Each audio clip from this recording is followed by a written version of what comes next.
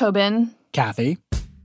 Yesterday, we talked with Jill Soloway, the creator of the show Transparent. Mm-hmm. By the way, if you haven't heard that episode, you should go back and listen. It's a complicated conversation. We talked about allegations of abuse by Jeffrey Tambor behind the scenes at Transparent. He's since been fired from the show. But we also talked about the journey Jill has been on in discovering their gender identity and how their personal life has shaped the stories they tell on screen. One thing that's really great about later seasons of Transparent is how it starts to feature more trans actors playing trans characters, and that those characters have vivid and fascinating backstories. One standout is Davina, played by Alexandra Billings. Davina is like a mentor to Jeffrey Tambor's character Mara. She's funny and patient, but also tough, probably because she's seen it all. Wouldn't it be great to just live in a house like this? Not to have to worry about how to pay the rent or getting kicked out just because you left an empty bottle of milk in the refrigerator? Or for not fucking somebody. Or for not fucking him the right way. Girl, look, we all had to do things to survive. As long as I can remember. Alexandra Billings has had a long career in theater and TV. In fact, back in 2005, she was one of the first openly trans actors to play a trans character on TV. The role was in a prequel to Romy and Michelle that aired on ABC Family. And this fall, she made her Broadway debut in a comedy called The Nap, which got amazing reviews. It's about a champion snooker player. It's kind of like British pool. The play is goofy and fun, and Alexandra played a character named, wait for it, Waxy Bush. What a name. I know. So I got a chance to talk to her a couple months ago, just after the show opened on Broadway. I want to know how it feels to be making your Broadway debut playing a one-armed gangster named Waxy Bush. Well, how does it sound? That's exactly how it is. Yeah. It's the greatest thing ever. I don't know how grateful I could possibly be. I mean, and the role is so silly. It's so ridiculous. So I literally get paid to go to the theater and act stupid for 2 hours. Yeah. It's amazing. And then they give me money. Yeah. I can't believe it. There are wacky characters, but there's also at the center of it, there's a really beautiful, sort of sweet love story, strangely. Mm-hmm. And a snooker game. It's very difficult to explain. And around this love story revolves these sort of wacky characters. So Mm-hmm. there is a lot of sort of grounded, just comedy in it. Yeah. Well, I did want to ask you, like, the roles that maybe people are most familiar with you from, like things like Transparent, have like a more serious edge to them. Is it fun to explore this comedic side, to get to play a character who is just funny? Well, I've spent almost 40 years in theater. So I've been doing this kind of comedy for a very, very, very long time. You know, it's strange because this particular comedy is a very strange animal. It's its own being. So I actually have not done this kind of comedy, but I've been doing whacked out comedies. In fact, Jill Soloway, who's the director and the creator of Transparent, along with her sister Faith, and I did Chicago theater together back in 1920. And she and Faith were working with the Annoyance Theater Company, which is still there in Chicago. And they were doing a play called Co-Ed Prison Sluts. And I was 3 blocks away. We were all 12 years old. And I was 3 blocks away working for a theater company called Torso. Okay. And we were doing a play called Cannibal Cheerleaders on Crack.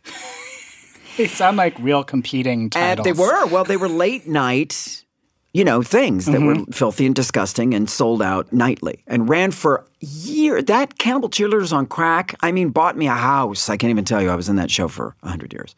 And then I went into Shannon Doherty Shoots a Porno, but that's a whole other book. So I was doing Cannibal Cheerleaders, and Jill was doing Co-Ed Prison Sluts. And one day, Susan Messing, who's an actress, great actress and a teacher, she was in Co-Ed Prison Sluts, and she left the show. And so Jill called me and said, listen, Susan is leaving Prison Sluts, and we would love for you to step in. And I said, I can't. Sorry, doing Cannibal Cheerleaders. She said, I know that, however. Co-Ed Prison Sluts starts at 8, and Cannibal Cheerleaders doesn't start until 11. And you're only in the first act, and then you die. So you could do the first act, catch a cab, go to the other side of town, and do your gig. Oh my God, you did a Cynthia Nixon. I did that for, yeah. And that's how I met Jill and Faith. Oh my gosh. And that's how Transparent sort of happened. I see. Because they knew me from... You were in the talent pool. I was in the cesspool. I was in the cesspool. Yeah. I did want to ask you a question. So with Transparent, which a lot of folks know you from, there was a lot of amazing opportunities that have been provided through the show for trans actors and trans writers on the show. And to be totally honest, I felt horrible for all that talent when the allegations of abuse by Jeffrey Tambor came out and he exited the show, especially because it involved 2 trans women. And so I wonder, for you, as someone on the show where there's been this incredible amount of opportunity and groundbreaking work, and then for all of this to happen, I imagine there was a lot of complicated feelings around that. You'd think so, wouldn't you? It really was not complicated. It was very clear to me.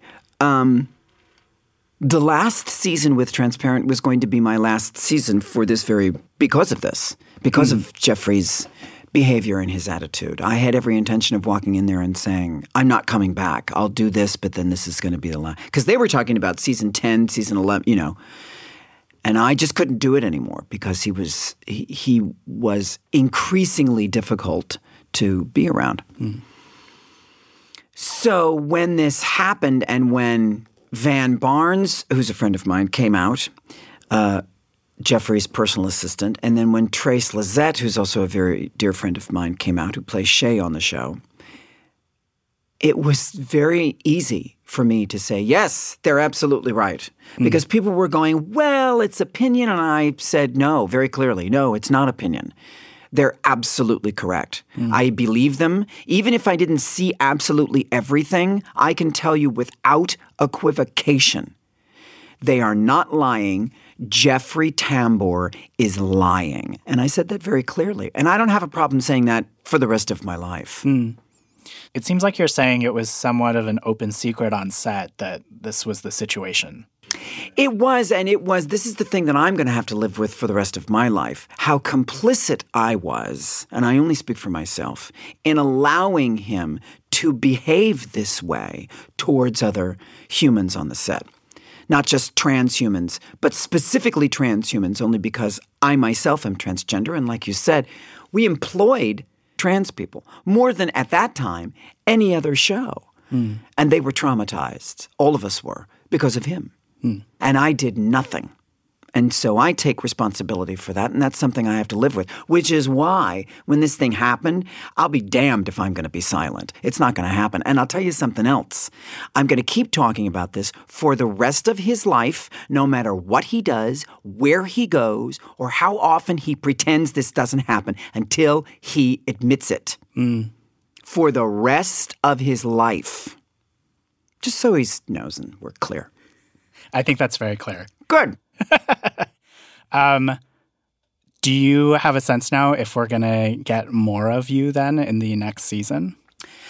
You know, it's so up in the air right now. And the stuff that I do know, I can't really talk about. Sure. But I can tell you this.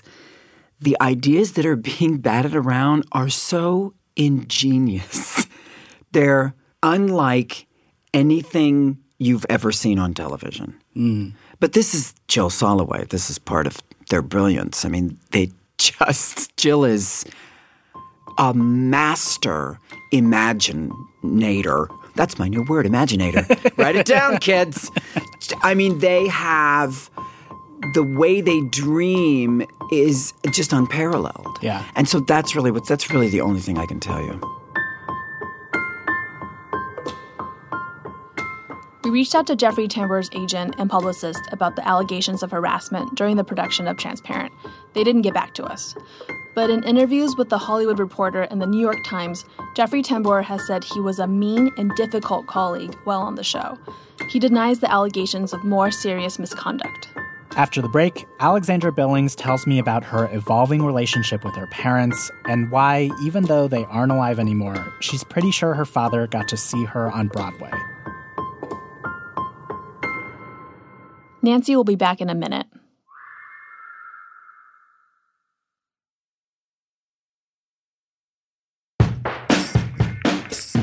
I read somewhere that you said that musical theater runs in your veins. And I wonder, was there a performance that you saw that made you fall in love with musical theater?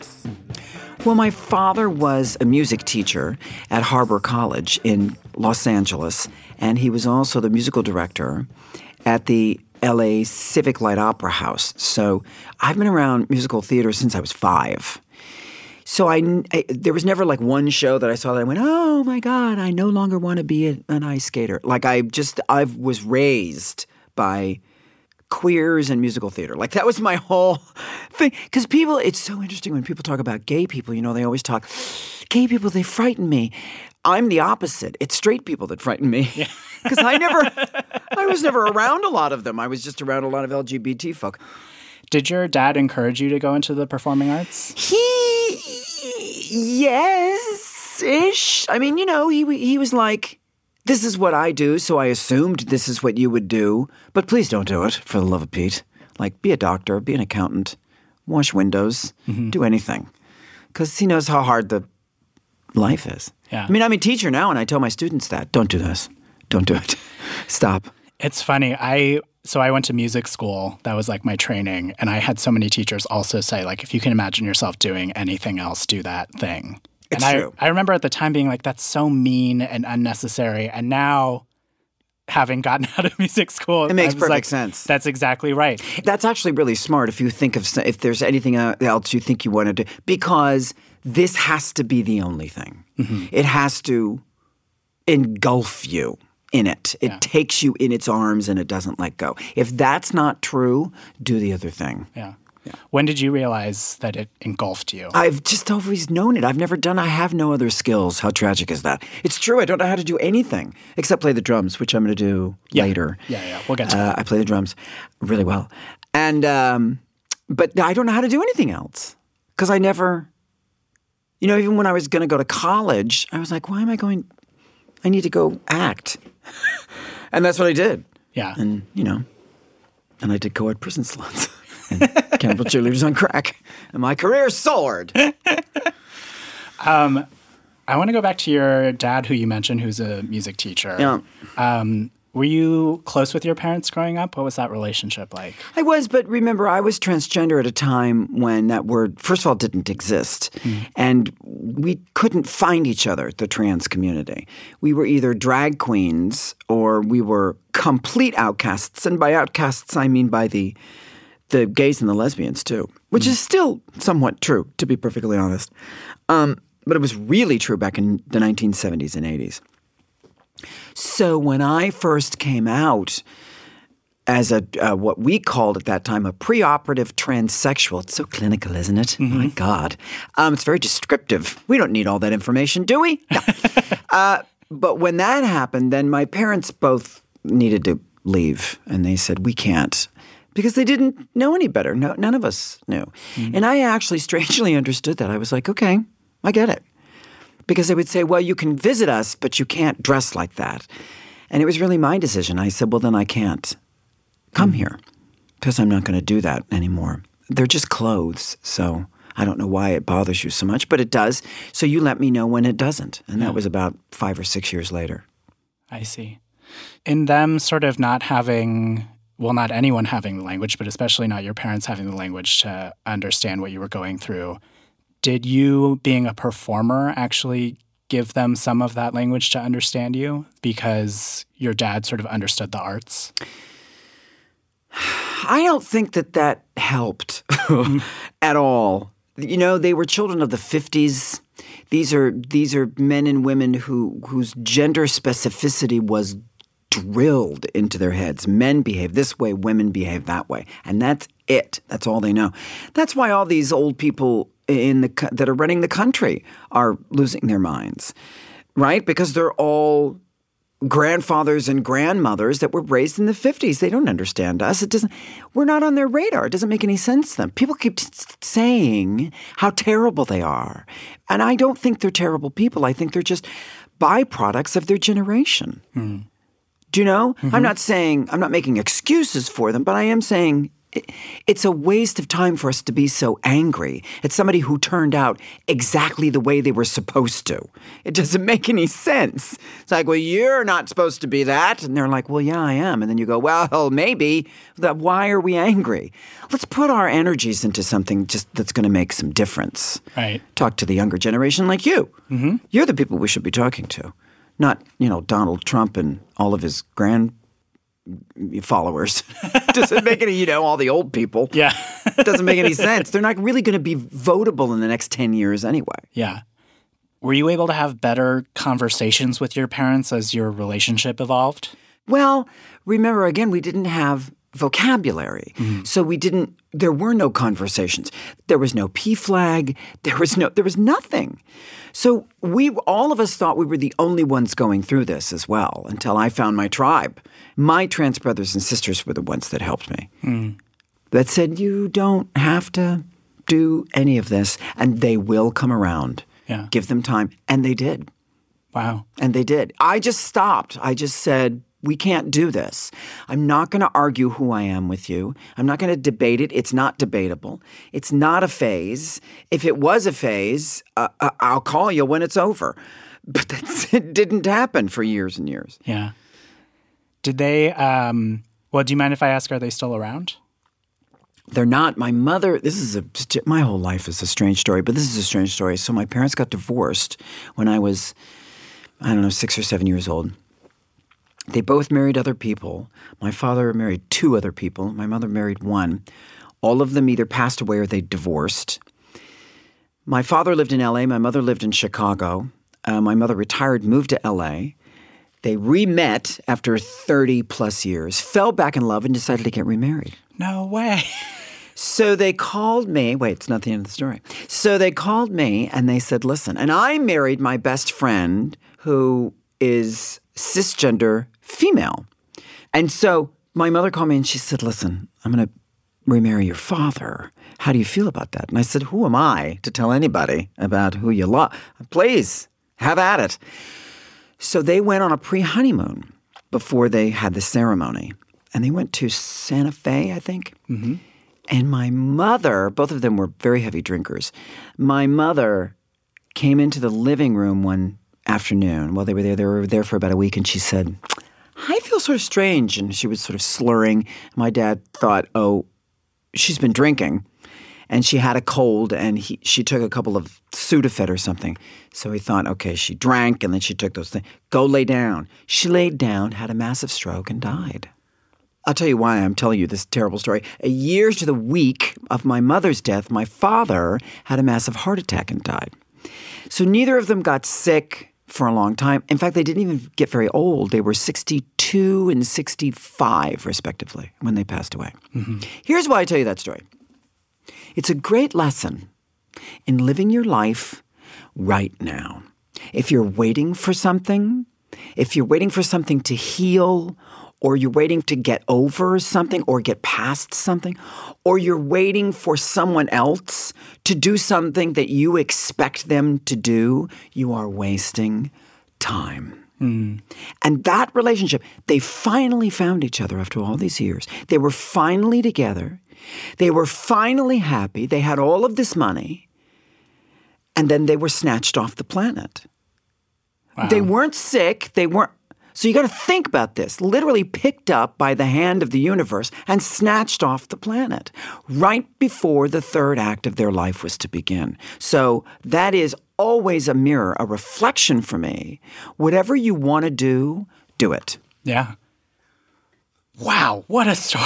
Isn't that something? That's crazy. That's huge, isn't it? Shall we play the drums now?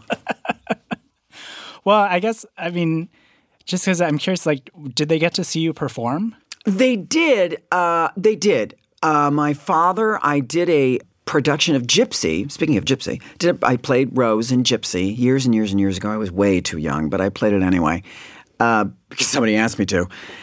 And my father got to see me in that. And that was great because he had never sort of seen me star in a production of anything. Hmm.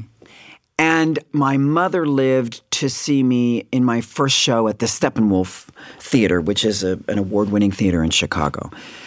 They didn't get to see the TV success. They didn't get to see me on Broadway. They haven't seen that. But I feel like, I know we hear this a lot, that they're always with us.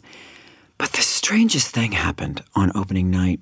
I was standing, taking my bow, and I was looking out at the audience.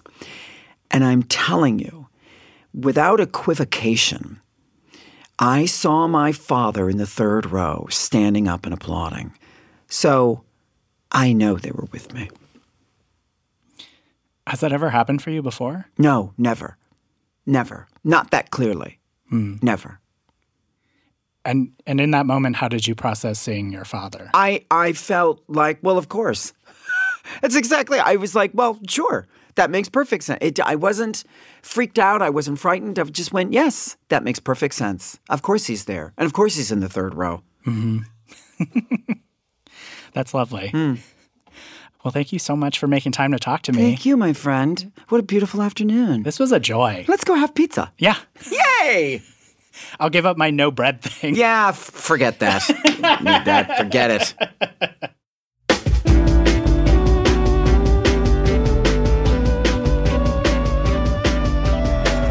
That was actor and activist Alexandra Billings. She most recently appeared on Broadway in The Nap.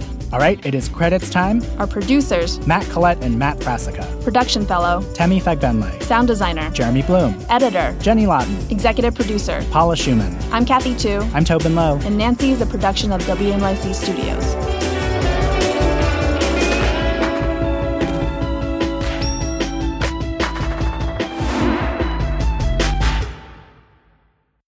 Wait, do you really play the drums? I don't. Okay.